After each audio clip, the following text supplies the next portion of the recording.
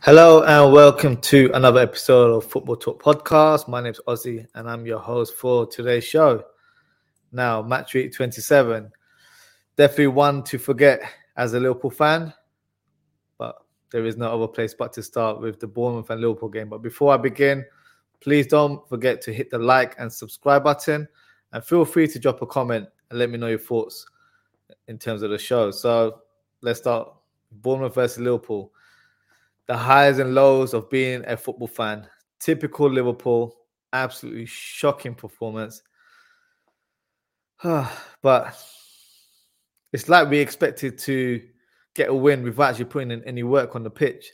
Just because we won 9-0 previously doesn't mean it's going to be given and we'll get the win like it's a walk in the park. But credit to Bournemouth, who I believe were fantastic and fully deserved the win. They kept their shape really well, played some neat football, and were very compact as a team. Their tactic was quite obvious. They were playing on their counter-attack, and to be fair, it worked for them. The goal itself, great run by Otara, who was on smoke throughout the game, attacks the byline, cuts back a pass to Billing, and he hits the back of the net. Poor defending from Van Dijk, who was caught flat-footed, and for me, should have done a lot better to close down his man. It's a bit of a weird one regarding Van Dijk. He seems to be a bit more reserved in making tackles, in my opinion. I think he doesn't want to launch into tackles to avoid any possibility of getting injured. I'm sure he still has the big injury that he had a couple of years ago. Still has that in the back of his mind in terms of not really giving it his 100% in certain positions, in certain tackles, which, to be fair, is understandable. But regardless, he still needs to do much better in these situations. He needs to get closer to his man. Had he done that, it would have been a different outcome, in my opinion. But forget his defending for a second. He had some glorious chances himself in front of goal. Probably should have scored at least a couple goals in this game, in my opinion. I've seen certain people on social media or radio stations that have called Van Dijk overrated, which is shameless to say the least. Just because he's having a poor season to his standards doesn't mean that you erase the 5-6 years of greatness. Now, if CR7 was regarded as awful in his time at Manchester United, should we get him out of the GOAT debate? You tell me, because I don't think so. So people have short-term memories nowadays when it comes to football. But back to the game, Liverpool had little chances, but for me, could have taken the lead with Salah stepping up for the penalty, but his shot hit into a different orbit, unfortunately. Now, I'm not just saying this from a hindsight point of view, but I believe Milner should have taken that penalty. Whenever he's on the pitch, he's normally the primary penalty taker and Mr. Reliable in that situation. So, I know Mo Salah wants to get the goals, wants to get the accolades. But in this situation, I think we needed a calm head, a calm figure to take the kick from the spot. So, yeah, unfortunately in those situations. But I think if you look at the team, no one, probably apart from Alisson, could walk out of the Vitality Stadium and think they did well. Shocking performance. I think everyone needs to look in the mirror and make sure they do well in upcoming games. We don't play a Premier League game until I believe it's the 1st of April, which is against Man City away. So that's not going to be an easy fixture, to say the least. Next game, however, is against Real Madrid in the Champions League, which, let's be honest, it's a formality now. I don't see another miracle taking place to get 4-0 at the Bernabeu. It's not happening. And the way we play in our away games as well, simply no chance. But unfortunately for Liverpool, the fixture of death, as I like to call it, is taking place in April as we face Man City away that I mentioned, Chelsea away, Arsenal at home, and Spurs at home at the end of the month. It's not going to be easy for Liverpool. Seems unlikely we'll pick up maximum points. But the only positive I can take is that we normally step up against the bigger teams. So let's hope that's the case in weeks to come. before I continue, there's a comment here from Brush. Brush with the like, share, and subscribe. Thank you, Brush, for your comment there. Now, the next game. Brush is a Man United fan, so it's only right we speak about Manchester United. So, a lot of United fans were definitely reaching out to me after the Liverpool defeat. I was seeing a lot of cherry Coke sipping all over social media. It was funny. Obviously, we were doing 7-up all week, so it's fair enough. Do what you have to do. But you couldn't beat Southampton at home, the bottom team in the league. Being at Southampton at home isn't for everyone. We beat them earlier on in the year, which was 3-1. I think United were lucky to get a point. Southampton did show some moments where they should have been a bit more clinical in front of goal. Obviously, for Manchester United, they got the red card from a wild tackle from Casemiro, to say the least. That's his second red card this season. And I can't believe people are debating if it was a red card or not. That's a red card all day long. That challenge could have been a leg breaker. Probably deserves more than a 4-match ban, if you ask me. Anthony tries to console Casemiro by telling him that he's going to win the game for him. Anthony, for real? You're not doing nothing. You're a one-trick pony, and for me, a very overrated player. So, yeah, he wasn't going to take the limelight in that regards. Ward-Prowse, very close to scoring from a free kick. His trademark role there. Clips the crossbar. Very, very close. Walcott, who I almost forgot still plays professional football, was through on goal. Poor effort, to say the least. And Fernandes was also very close to scoring. It was a great save by Bazunu. So, for me, 2 points dropped for United. We probably won't be hearing quad talk anytime soon. I think that door was shut after the 7-0 defeat last weekend. I know, shameless. I had to put it in there in some shape or form. So, probably the last time you'll hear me say that. Well, maybe not. We'll see. On to the next game. Fulham versus Arsenal. So, Arsenal continue to take the charge and remain 5 points clear in the top spot. And what a great away win it was. Opening goal was a routine set piece. Nice cross by Trossard and a header from Gabriel. Trossard, man of the hour, with another assist. This time it was a Martinelli header that was converted.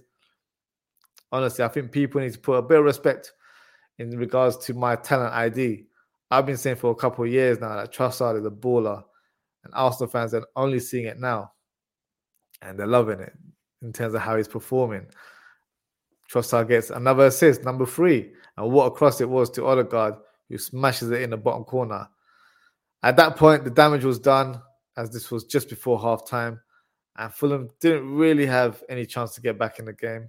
They did have a couple moments in the second half, but nevertheless, a good win for Arsenal as they maintain their lead and they keep going. Let's see how it goes for them. Their rivals, Manchester City, had a tough fixture against Crystal Palace. This is their bogey fixture, but they managed to get the crucial win late on in the game.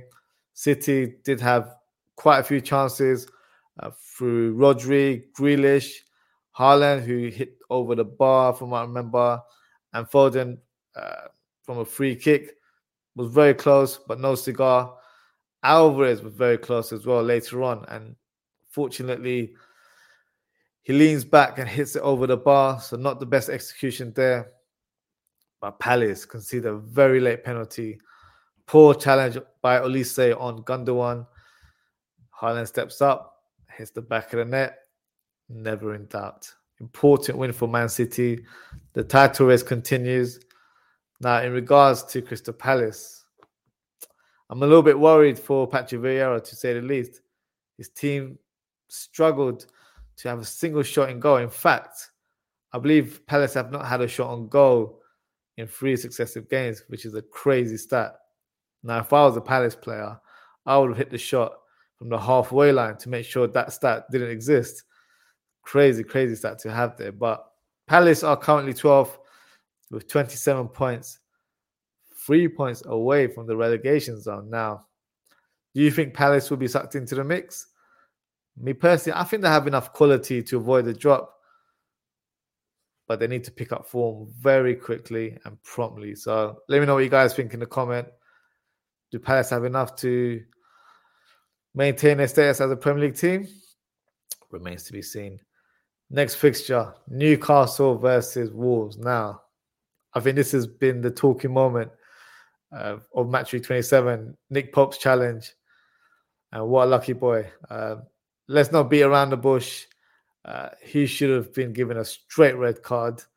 I think the referee was being a bit sentimental there, knowing that he had just returned from suspension, which was a red card against Liverpool, ironically. So yeah, I think the referee he fought with his heart there and just like, didn't want to give him the red card, but ridiculous. Should have been a red card. All rules apply with those sort of challenges. Jimenez, for me, could have easily got the ball if he wasn't obstructed. So, yeah, no two shoots about that one.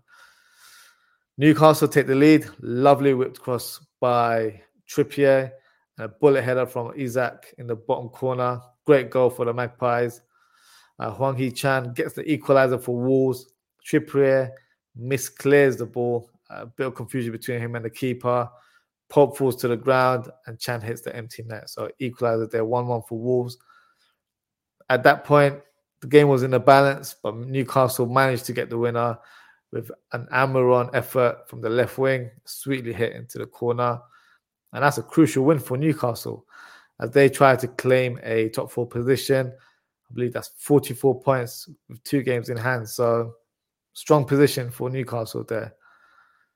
Now, the next game, Tottenham versus Nottingham. So, I can't lie, I was praying for Spurs to lose this one.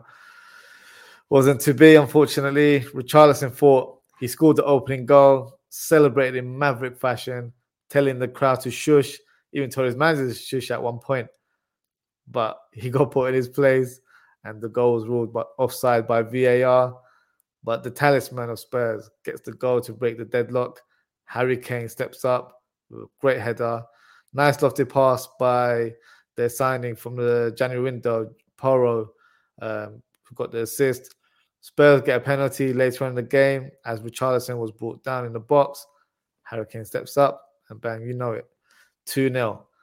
At that stage, it seemed quite easy for Spurs and it continued. Richarlison helped Spurs with the third goal as he lost the ball into the box. And Son finishes with his left foot. Nice finish there. Jubilation from the crowd and especially Conte, who was throwing his fist in the air. Really, really happy with that goal. Forest get a consolation goal later on. Could have made it 2 goals, to be fair. Could have been a sticky moment for Spurs in the latter stages. But Ayew missed from the penalty spot. Nevertheless, a great win for Spurs. They remain in 4th spot. Some may say favourites. At the minute, I think it's still up in the air. No clear-cut winner.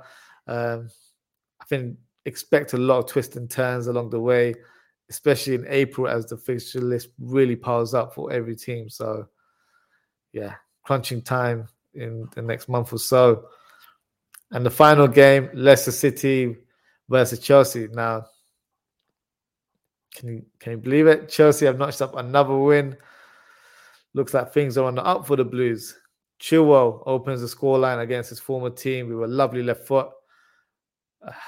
But Ward, for me, was in no man's land. Should have been better position and you shouldn't be beating it at your near post. Ridiculous from him. Poor goalkeeping.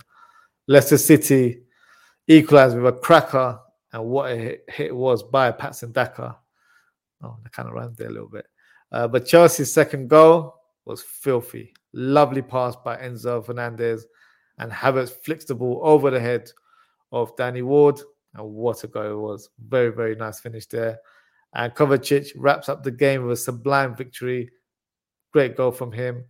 And that puts Chelsea still at 10th spot with 37 points. But if they can get a run of games together, who knows? They can climb up the table, maybe challenge for a European spot. Whether that's Champions Leagues or the Europa League remains to be seen. So, yeah, an interesting one in regards to their victory. Before I conclude, just got a couple comments here from Madison Smith. Do you, Man City, need to win their last 11 fixtures to win the title? I wouldn't say they need to win all of the fixtures. Obviously, it would help. But I do see Arsenal dropping points. I don't see them as being invincible right now. But yeah, I think it's each game at a time for both teams, I would say. Arsenal are showing the better form, I would say. But yeah, I think Man City, as long as they're breathing behind Arsenal's neck, I think it's all to play for. And I think it will be going right to the wire, in my opinion. I don't think it'll be concluded before May. I think it will go to the last few fixtures. And that will be the crunching time. Who has the mettle to, maintain their level of performances and go past the finishing line. So yeah, remains to be seen in that regards. But unfortunately, I can't announce the FPL Manager of the Week as there's still games remaining in Match Week 27. So we've got Brighton versus Palace coming up and Southampton versus Brentford. So hopefully I'll be able to announce the FPL Manager of the Week in the next episode. And that concludes our show for tonight. So thank you everyone for tuning in.